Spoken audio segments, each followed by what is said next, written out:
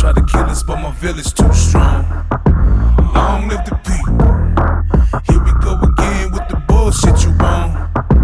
Long live the people. We have all these mixed blood people over across the country. We cannot exclude them. There's nothing wrong with being Red River Métis. We are all Métis. There was an attempt to define Métis, and we said no. There's Métis from Red River. What's wrong with Métis from someplace else? And they were also Métis people. Uniting our people is at a very sad state. We are all Métis.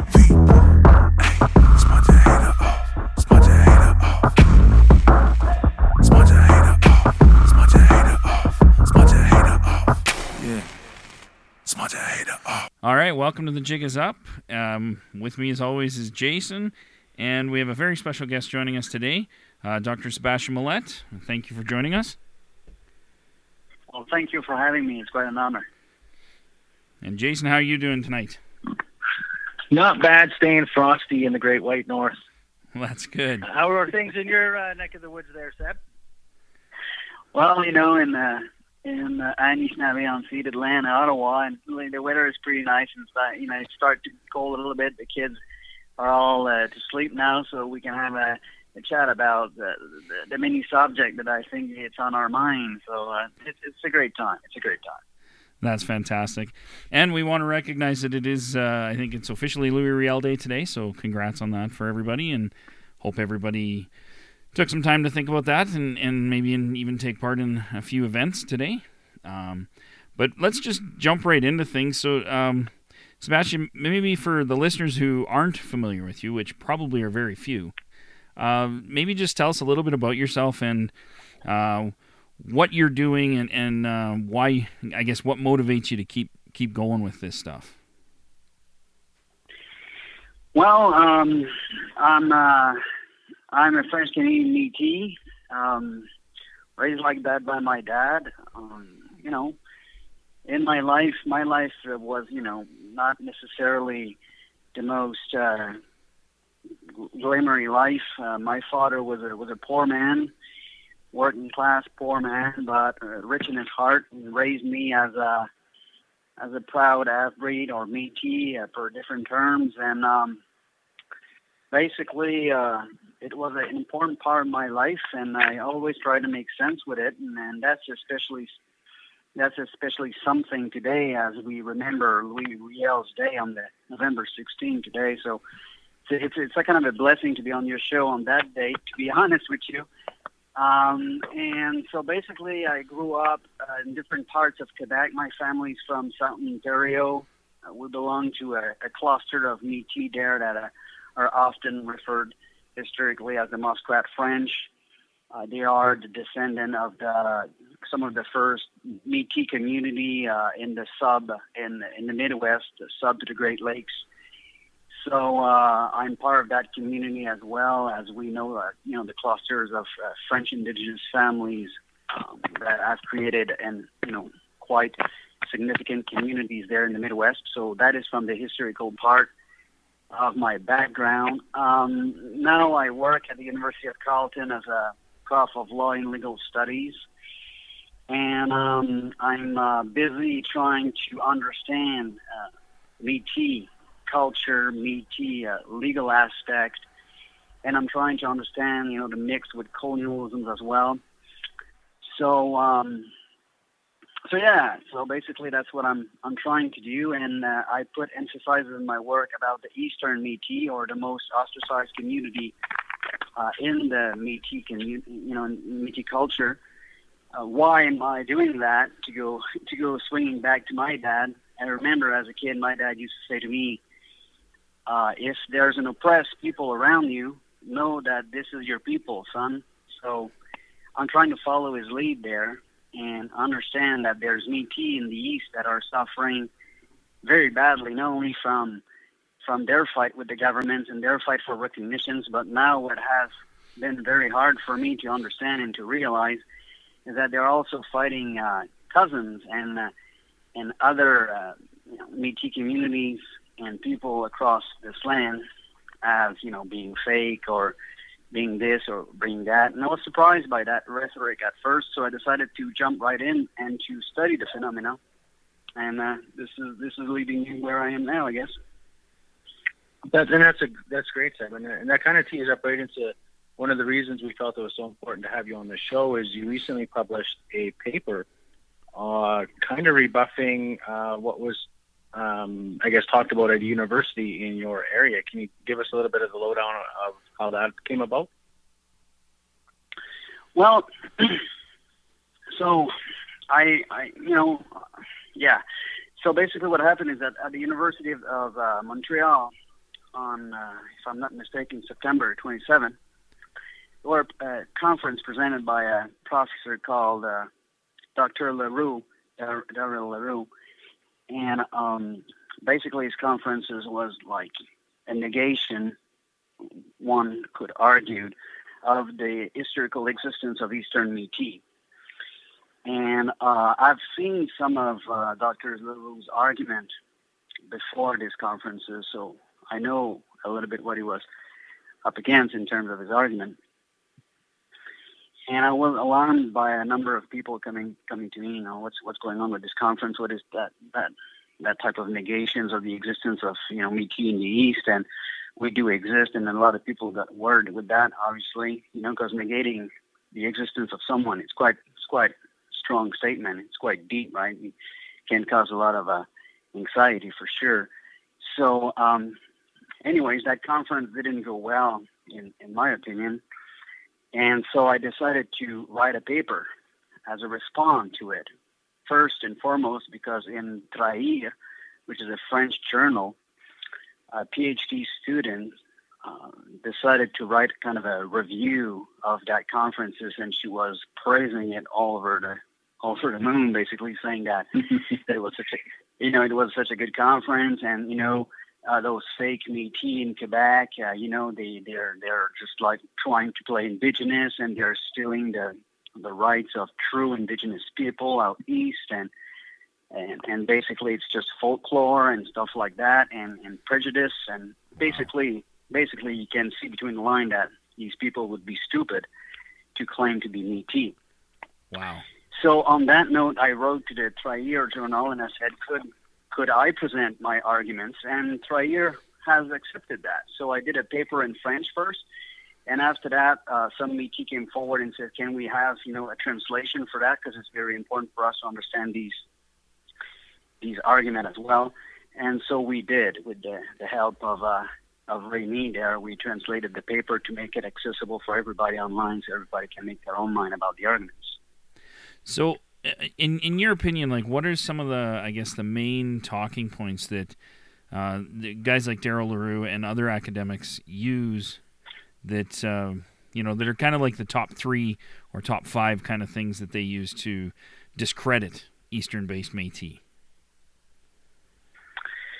Well, usually they will go for, we can go into complexities, but usually the point is that they believe in a doctrine, what I call is a doctrine or an ideology, right?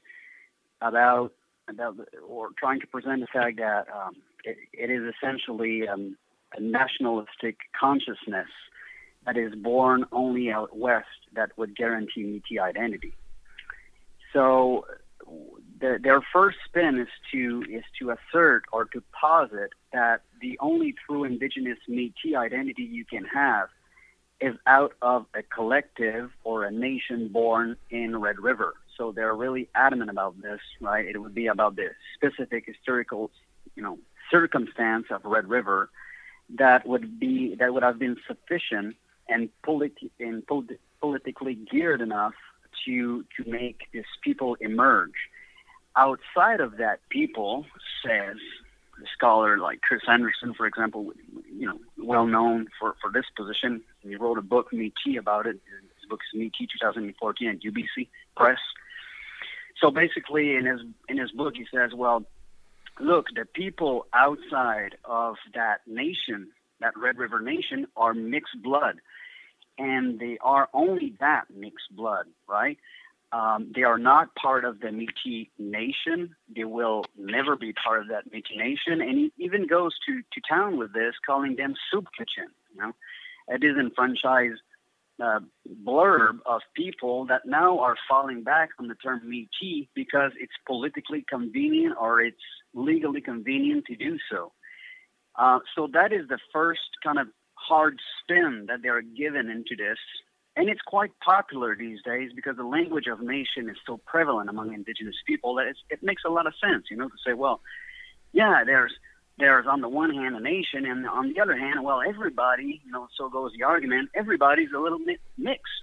So, and that doesn't cut it in terms of culture, and it doesn't cut it in terms of indigeneity. So all these French Canadians having one drop of Indigenous blood or finding somewhere in their trees that they would have some Indigenous blood, well, these guys are just like, they're not Métis, they're certainly not part of the Red River, and they're moreover kind of opportunist to do so. And it goes even further than that when it suggests, for example, that these guys would be in fact racist to hurt the Métis nation by taking a false identity. So there's even accusation of cultural appropriation, fakeness, and not being true to themselves, which is a very hard rhetoric, as you can all imagine. So that is kind of the first spin by which I would suggest Leroux then comes in and pursue this task of finding those fakes, right, in Quebec. So he alleges, right, of finding those fakes or those people that are problematic according to him. And then he points to a number of cases of people claiming to be Métis, and then he goes into their narrative, and then he shows, look, these people have bad intention, and therefore moving very quickly on examples that might be problematic. Sometimes we can agree with him on that, but he moves very quickly to the argument that, in fact, there's no Métis whatsoever in the East and in Quebec.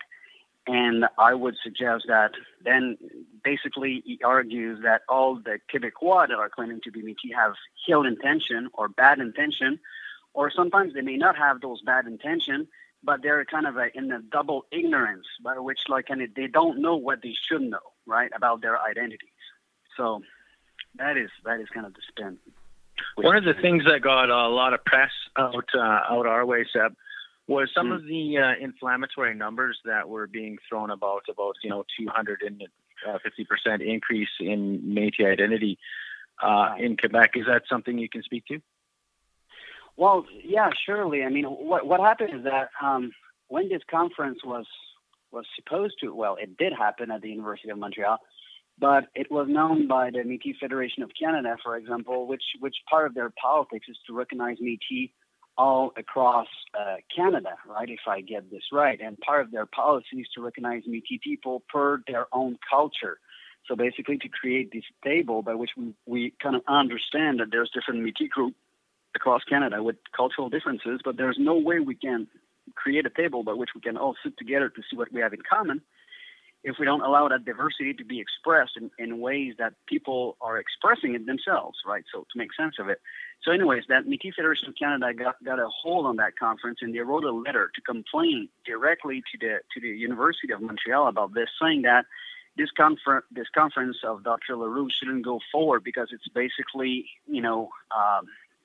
hatred publicity against a group or an ethnic group, in this case the Métis of the East, as to depict them as fake, as false, as people that are confused about their identity. And it goes bigger than this, because then Dr. Leroux statement is claiming that the Eastern Métis are also a danger for the sovereignty of the First Nation in the East. So that creates a hostile environment in which lateral violence can happen, or fights between Indigenous people out East that will certainly be panicked by these kinds of arguments. And the number that you're referring to is that for Dr. Leroux, the way to explain this instrumentalization of Métis culture in the East is by showing the growth of the Métis population in the East, right? So basically, he started his paper, or at least announced it in his paper, by saying that the growth in Quebec was of the magnitude of 258%. And what happened is that these numbers were debunked, basically as wrong by people in the NSC, if I get this right. And I was asked to check these numbers myself by a number of people, and they were not correct. The 258% was in fact 100 points over. It was more of the numbers of 158% and not 258%. And again, this is if you cut the number in two. And by cutting the number in two, what I mean by this is that there's different census with different questions. And the way in which Dr. Leroux has kind of given an interpretation of those numbers, he went only for the people identifying themselves as Métis in Quebec, leaving aside the people that said that they had ancestry of Métis people. And now this category disappeared along the way. And so those numbers are it's easy to play with those numbers to show like big curves. Now, there's no doubt that there's an increase in Quebec in terms of Métis identification. But the fact that these numbers were wrong from the get-go, and then not only wrong, but when it was signaled by not only the people of the NSC, but furthermore CBC through their reporter questioning Dr. Leroux about that, he said at first, well, these numbers and everything that I did was published. So by peer-reviewed scientific process, so they're not reproachable. And he soon realized that this argument of authority, I assume, would lead him nowhere. So basically, the number were then shift down, right, to 150%. And that was before, we got to remember, guys, that this was before that these numbers of 2016 were released. So we were dealing with number prior to the last stats that we had. Anyway, so it went all over the place in terms of numbers, but these numbers were important for the demonstration of Dr. Leroux because this is what he based his argument on in terms of the intent. Because for him, Dr. Leroux, this big increase of Métis identification bears the mark of an instrumentalization of that identity. So it is not enough to say that the growth is a growth. For Dr. Leroux, this growth is a growth because there's people that have evil intention toward hijacking Métis identity. Or they're maybe not aware of it when he started to shift his argument a bit in this conference, but that's what they do nevertheless, he argues, right? So basically we are here making what I've called in my paper a genetic sophism, which is kind of an argument you cannot demonstrate. It's just impossible to go into the head of people, let alone like a population, an entire population, and psych them out in saying, well, I know the reason why all these people identified as Métis, and I'm going to tell you right now, it's because these intention is planted in their head, and me, as a sociologist, I can read them for you. I mean, that cannot happen, not in the way he has tried to do it, that's for sure. So we've called Dr. Leroux in our paper on this generalization, and then this sophist, and then we got further down the rabbit hole, so to speak, in terms of argument after that, right? So. Perfect, because I have seen that it has been used to be quite alarmist, and we've seen that the whole inflation numbers got thrown around quite a bit to create quite a bit of controversy. Since the census has come out, have you had a chance to review any of the actual numbers? Well, there has been a lot of discussion, and it's quite interesting to see, you probably saw, as I did, the panic of David Chartrand there going nuts with Ontario because their number got so big, and he says, there's no way you can explain this number of Métis rising even in Ontario. And then suddenly we can see that there's some tensions in Ontario right now, about, their own communities, their own cultures, and then what seems to be central power of the MNC at this point, the Métis National Council. So that's an interesting topic in and of itself. Of course, a number did get, up in terms of Quebec and in terms of other provinces. What seems fascinating to me is that these numbers are up basically all across the different provinces. So there's a strong awareness or a strong movement of claiming back Métis identity. Now, that can be explained in various ways. there's a movement out there to try to discredit any kind of rising of Métis except out west for specific reason, and we can get to that. But yeah, so basically we have new numbers. The numbers are up, and now what we have is that these numbers are what they are. But there's a number of people out there that would claim that these numbers are significant because they show that there's evil people around or fake people around in the East or French Canadian with a drop of Indigenous blood that are making those numbers increase, right? And in that regard, these people would threaten. They would threaten the Métis Nation, as per my argument prior with Chris Anderson, for example, suggesting that this nation is unique in and of itself and it's West only per some kind of political consciousness. Now, the problem is that with these kinds of arguments is that you cannot show that either. Political consciousness is a very fluid concept. And if we go back to Louis Riel, for example, on this special day, we can see that the politics of Louis Riel was very different from this Western-centric vision, arguably, right? The conceptions of Louis Riel of the Métis was way more open, inclusive, and fluid. And this is why also we have tried to demonstrate in this paper that we have published online is that not only the methods by which Dr. Leroux is suggesting that the Métis people in the East are fake, so we went after his method, showing that he's using parallelisms, which is basically inference that cannot be checked by fact, in our opinion. But also, we have argued that Dr. Leroux doesn't know Métis culture. In terms, he doesn't know what Riel said about Métis culture. He doesn't know what Gabriel Dumont said about Métis culture. He doesn't know, for example, that there's Métis families in the East, in the Outaouais region, so Ottawa region, right where I am right now, that did host and protect Louis Riel while he was in exile. And these Métis family were culturally Métis, describe it as Métis, sometimes hurt by colonial authorities because they were Métis. And these names are Riel, right around here. Not only Riel, but No, or other big names that we know. The Taylor family was here too. And so basically there's a cluster of Métis family right in the East that are all connected East and West. And so on what basis would you argue then that there's no real Métis out East if you even don't know that history, if you don't even search it, if you don't even account for it, if you don't visit those elders that still remember their grandparents telling them that yes, Métis was part and always is part of their identity, and that yes, it is true that Louis Riel was going down the lake of 31 Mille, down Maniwaki region, for example.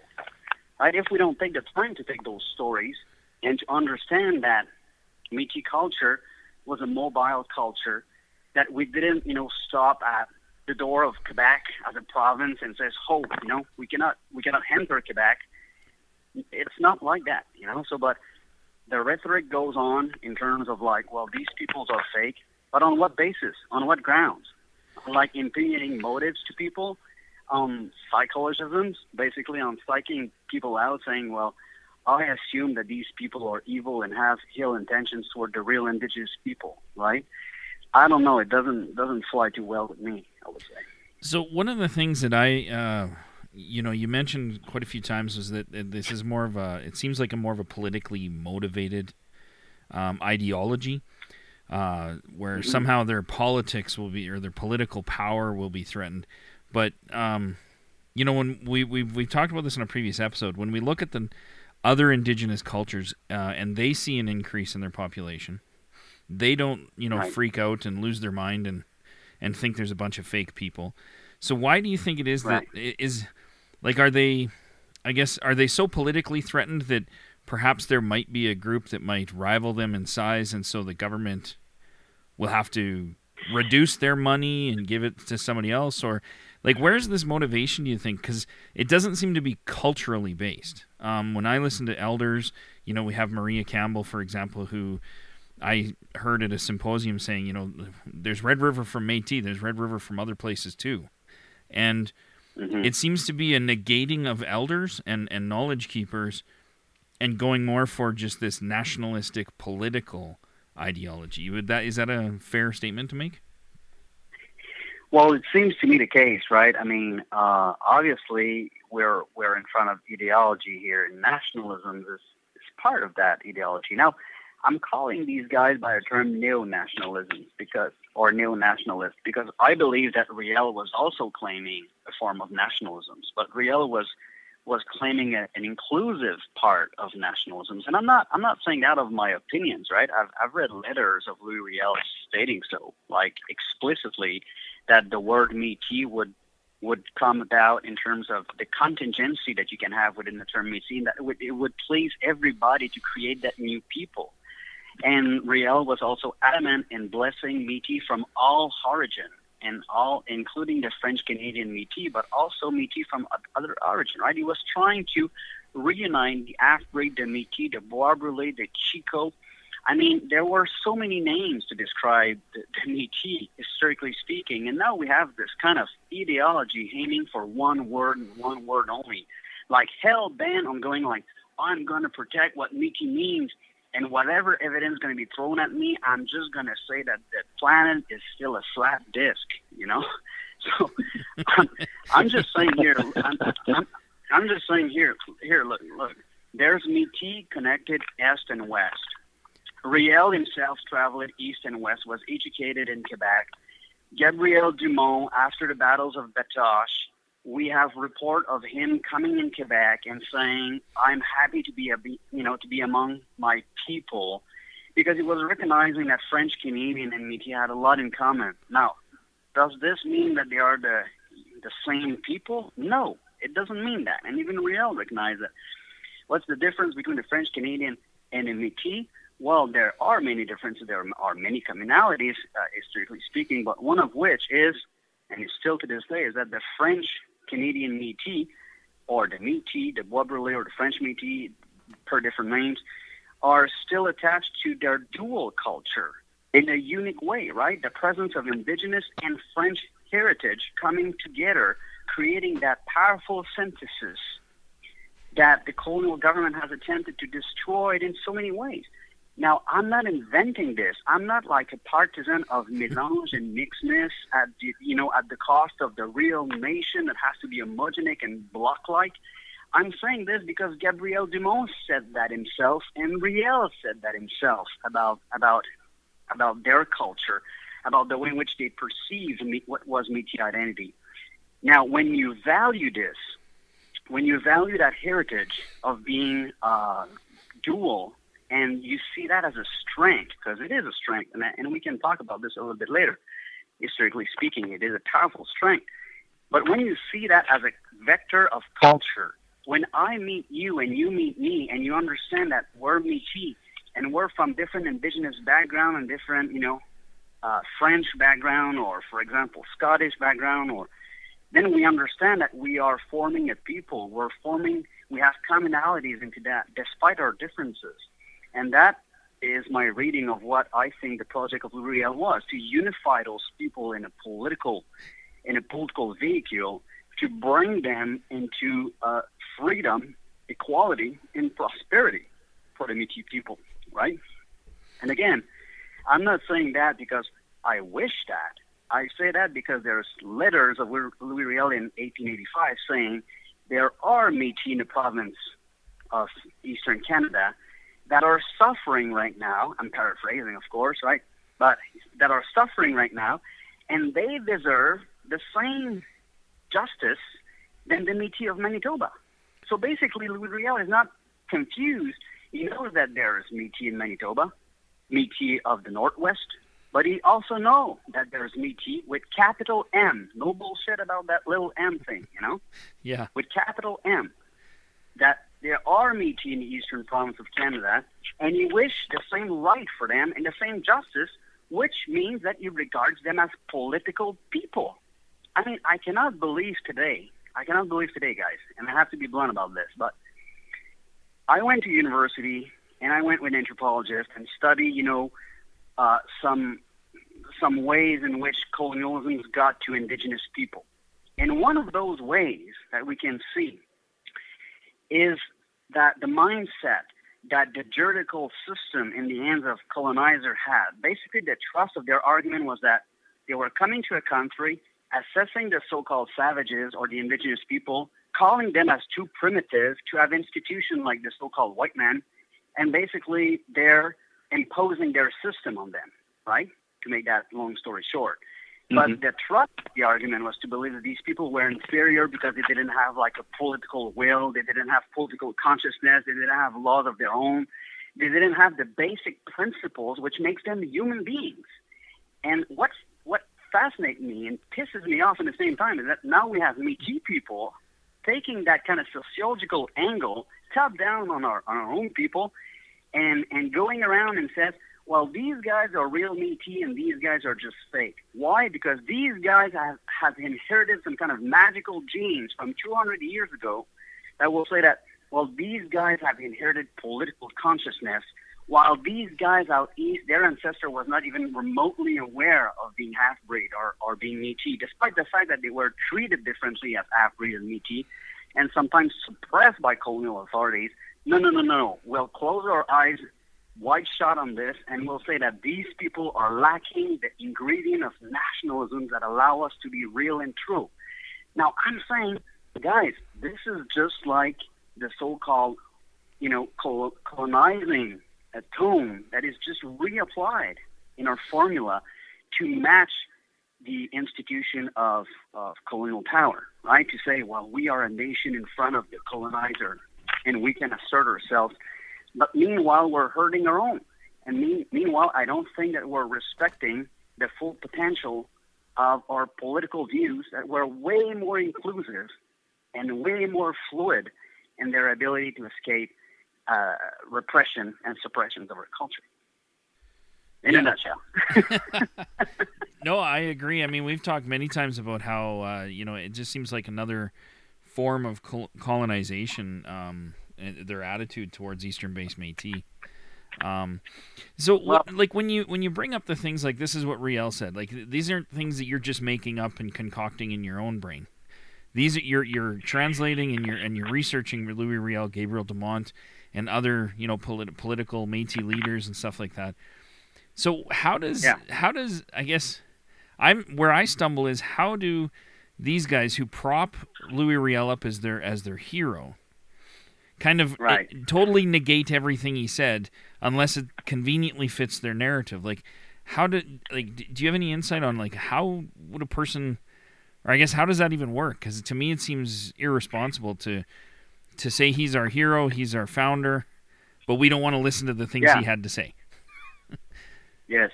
Well, I would agree with that statement. To go back to sometimes, I'm sorry, guys, it's late at night and I had a long day, and sometimes I can go on a rant, so to speak. So please interrupt me at any point, or I'm saying, okay, Seb, just let's reframe it. I'm quite at ease here with you guys. But basically, what I was trying to suggest, per your previous argument, is this. You said, why is there, and it's connected to your present question, why is there that suddenly there's a negation of that cross-continental political culture of the Métis, right, that I've tried to expose more carefully in a book that I co-authored, Songs Upon the River, where I'm trying to make a continental image of what could be Métis culture connected across regions, right? So we got to remember that the Constitution that came in 1982 and the constitutionalization of the term Métis, right, was a beacon of hope, but also did create a lot of problems. Basically, when the Constitution did occur, we moved from a politics of recognition in which a lot of people were unified, and right the day after we got in the Constitution of Canada, suddenly we got into the politics of identity. Why? Because this guy, in my opinion, this hero leader called Daniels, right? Harry Daniels comes forward and tries to go with the visions of Louis Riel to unite all Métis across the country. So he goes from region to region, and he digs people out, and he's like, "Are you okay? What's your interest?" and so on. And we have press paper here in Quebec showing Harry Daniels with the Métis from the Abitibi regions, with the Métis from different parts of Quebec, that did send their own freaking delegation in the 80s in Ottawa to argue for their rights, their trapping rights, their hunting rights, their fishing rights, the way in which the logging company was not respecting them on the ground and stuff like that. I mean, we have evidence of that. These guys calling themselves Métis going forward. Now, of course, for a guy like Daryl LaRue, these guys are fake, and these guys didn't understand their real identity, right? But I mean, from our perspective, these guys have camp named Louis Riel, and they're going forward with Harry Daniel and negotiating that constitution. So I'm saying to these Métis that negates all the Métis in Quebec, where were you? I mean, where were you people about for you not to remember these times of unity?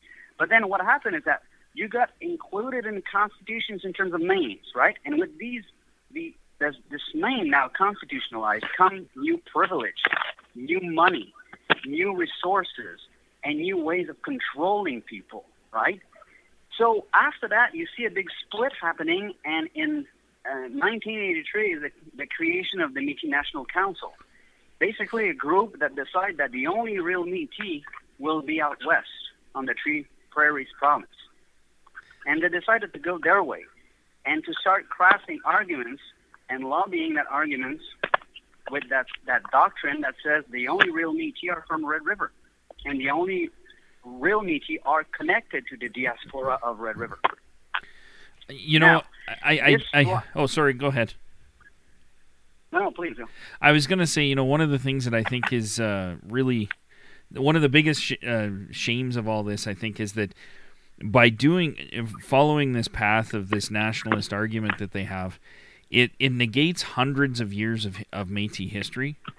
And, you know, to me, that's some of the most fascinating history of the formation of what is now, you know, the United States and Canada.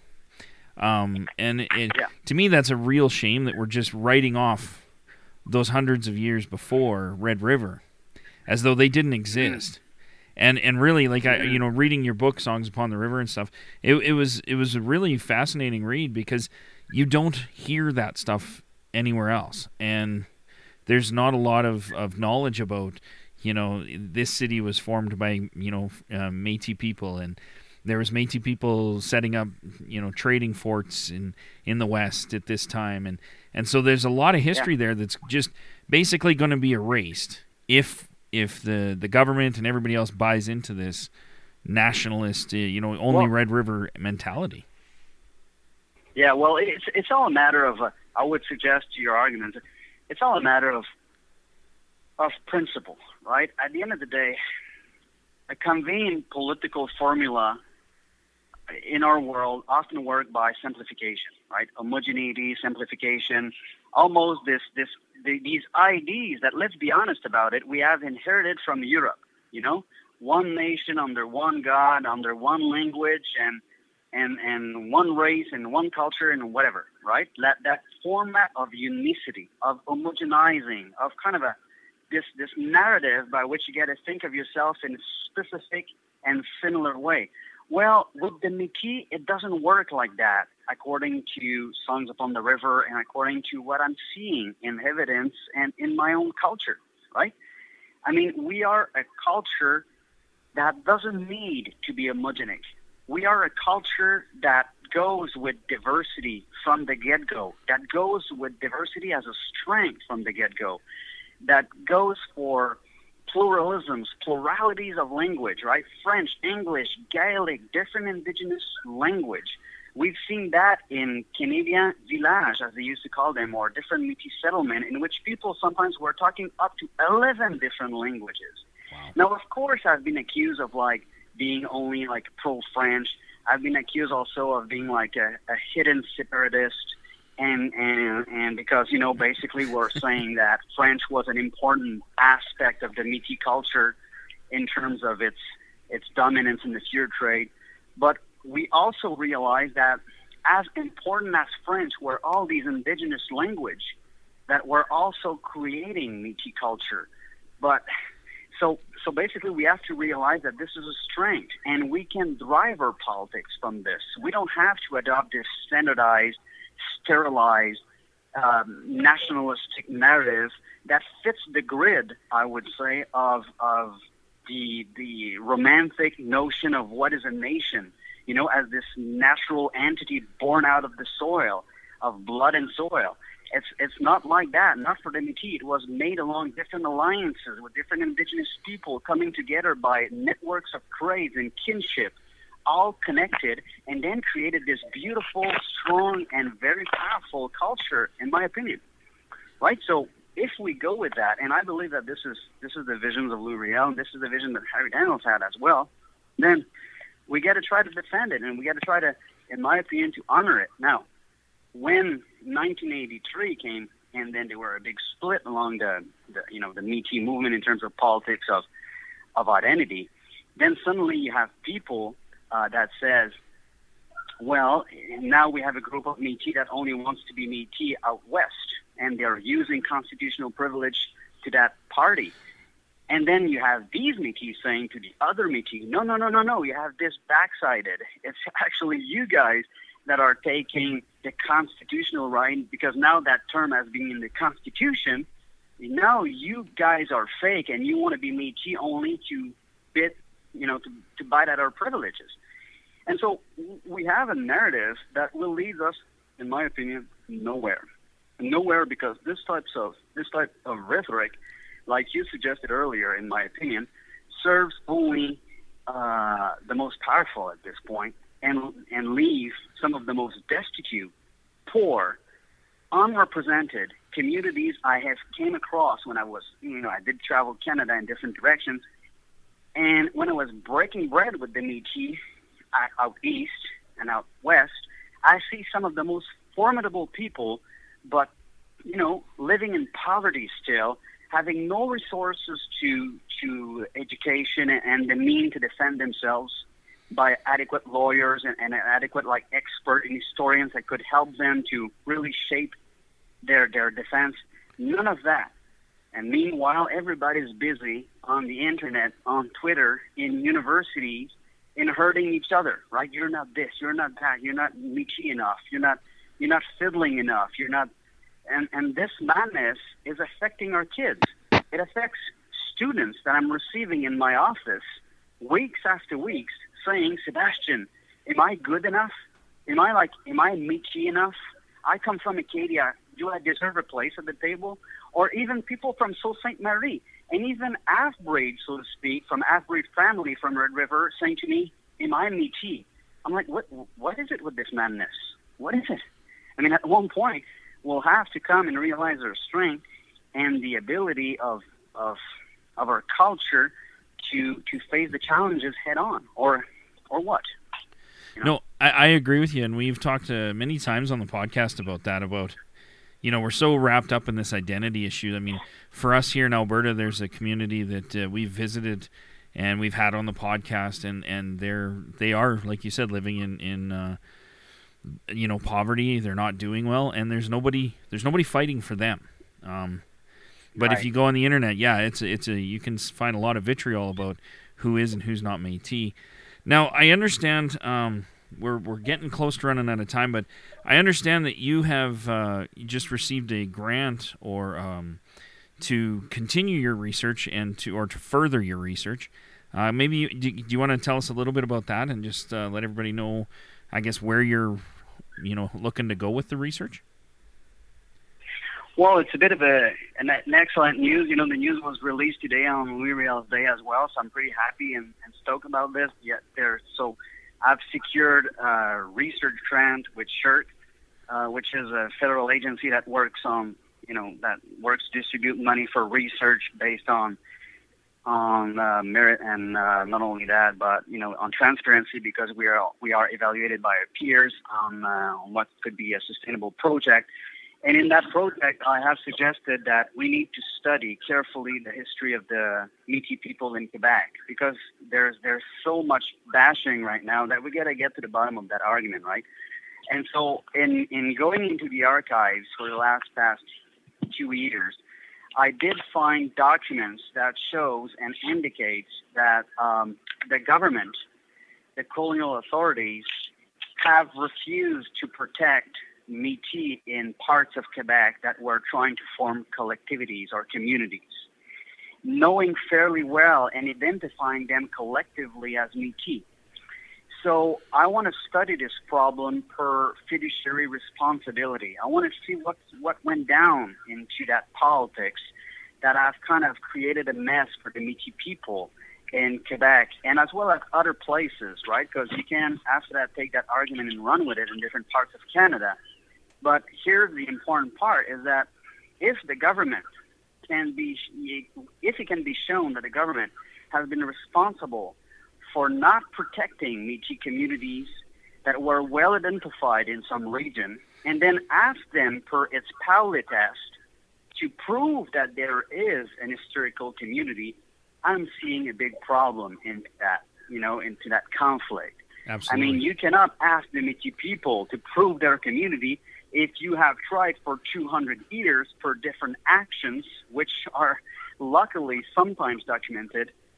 It's a matter of finding them, and then you cannot reverse and ask them to prove that community that you've tried so hard to suppress. And so basically the Métis in Quebec, as well as other places of Canada, are finding a great challenge in front of themselves because they are forming what I call a diaspora. Métis have been a cultural diaspora living free, first through the fur trade, and after that, after the fur trade era, through different places. But Métis were excluded from reserves, excluded from treaties. Some did got admission to reserve, and some did got admission to treaties. So there's shift in terms of identities. And again, that's another subject that we could have touched. But Métis identities, historically speaking, versus what they call Indian identity per different names, is not necessarily kind of unique as well, or in block identity, right? There's movement, there's fluidity in those identities. So what we need is careful cultural marker to understand what is Métis culture. And then we have to understand what is a diaspora, what is the distributions of Métis people across this country. And then we have to understand that if these people did suffer colonial interventions or politics or even legal aspect, then we have to make that clear. And I believe that this will help the reconciliation that we need within the Métis culture and the people between East and West. If we realize through that research that although we are not necessarily the same per region, right? We have evolved differently in different regions, and that's fine. I mean, we have certain fights in common. We have certain things in common. We experience colonialisms in very specific way and in very similar way as well. So one final, not to interrupt you, but one final question there, Seb. When can we? How long is this grant for? We're very excited to hear that you're going to be doing this research. How long do you have to be able to investigate all this? Well, it's a 2 years grant, but there's already it's 2 years, but there's already paper on the way about for example, showing these Métis communities that were identified, or people that were identified as Métis Bois Brûlés or even Michif out in Western Quebec, for example, where I did some digging. And so now it's a matter of putting all these documents together and crafting them and giving them back to the people, right, so that they can understand better for themselves what has been their suffering, historically speaking, and as well as legally speaking, and the challenge that they have in front of themselves now. That is exciting. That will create peace, yeah. So when do you think those papers would be made available? Well, there's always glimpse in the paper that I've published on the Leroux question, because I have given hints of some of my findings where, at the end of the paper, I'm saying, how come Leroux is not aware that trapping license we're giving at a different price for the half-breed in Quebec, for example? How come he's not aware of Father Bellefeuille describing that all along the fur trades post in Quebec, these people were identified as Michif and with similar cultural traits than the people in Red River. How come he's not aware that there's the different families or the different Michif families protecting Louis Riel in Western Quebec when Riel is in exile and cannot be West, because he has a bounty on his head. And strangely enough, he comes in Quebec and other places as well to seek protection. How come he's not aware of that culture and that history, yet claims that he can go around and just taxing people of being all of them fakes? So in my paper, I have given a glimpse of that, but there's a further publication that will come and that will sustain that story and make sure that the evidence can be shared so that people can make their own minds about this and hone it. One final thing I have for you, Seb, and it's actually a quick question to answer. But does Daryl LaRue identify as Métis? Does he consider himself part of Métis culture? Well, to the best of my understanding, and from what I got from his conference, he said that he has indigenous ancestry, but that doesn't make him Métis, right? So he wants to build on the fact that he himself has French and indigenous ancestry, yet he's not Métis. He wants to make himself like the example of what somebody should and shouldn't do. I have argued in my paper that this is completely going into against culture in terms of an argument, because you can have two different persons from the same lineage, and one can go Métis in culture or First Nation for that matter, and the other would go simply Canadian, right? So that's why self-identity is very important, crucial in connection with what is culture. But see, he wants to go by like these kinds of rhetoric and almost inverted blood quantum, right? Where he will say, well, the Québécois has kind of an ancestry way too far along, and it's 10 generations, and it's just one drop. It doesn't hold a road. At the light, for example, of the Palais family that made the supreme case in 2003, when you know that their ancestor was 6 generations ago, no endogamic practice, so no marriage between Métis family. And so did we judge so harshly the Palais? Of course not. He's Métis. We're happy that he did secure some right, although there's now issues about this. But see, that rhetoric of that 1%, of that too far, of that you're never perfect enough, and for Quebec only or for the East only, seems to me very problematic when we think about it.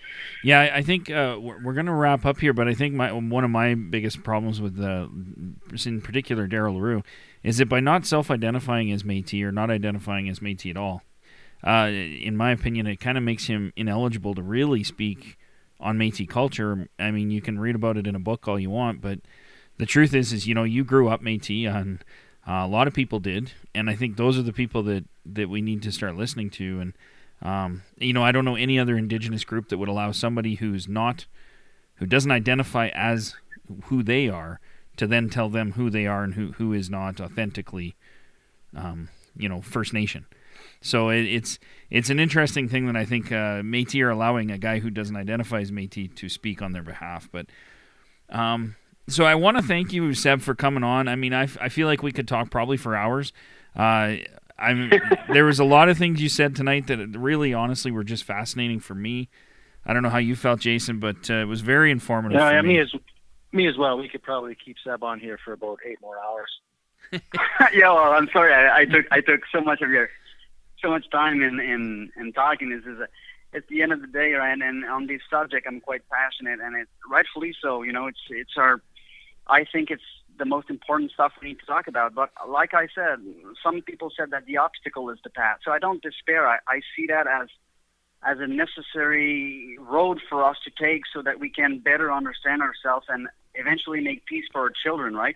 So I'm hoping that in the future, like my children and the children of my adversary will play together, right? And understand that we can be different Métis, but we're Métis nevertheless, and that using the word Métis per different, cultural expressions that came in time doesn't mean that I'm going to take anything away from Red River.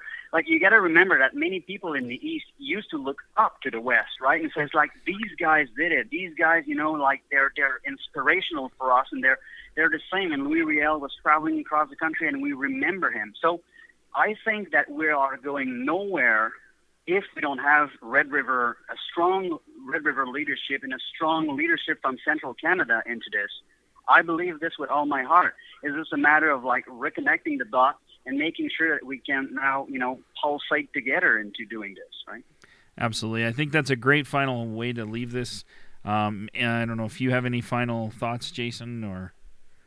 No, just really appreciate you taking time out of your busy schedule, Seb, to come talk to us. And we really look forward to more of the work that you're doing, because we feel it's, vitally important. Well, thank you, Jason, and thank you, for the show that you're doing is extremely important, and a lot of people are listening to your show out east, west, and north, so I heard. So it's a great thing that you're doing and a great service to our people. Well, I enjoy doing it. I enjoy the podcast, but I really enjoy having you on, and hopefully we can have you on again in the future when maybe another paper comes out, or you're looking to do another book. I definitely look forward to that. And once again, I want to thank you. And for all our listeners, I think that's it. The jig is up. Long live the king. Hey. My late cooking came from Kawakatoos, whereas real warrior woman probably popping instead. It's poor man's if you wanna talk the language. 100 clicks north if RG is the rest. You still gotta be a chief to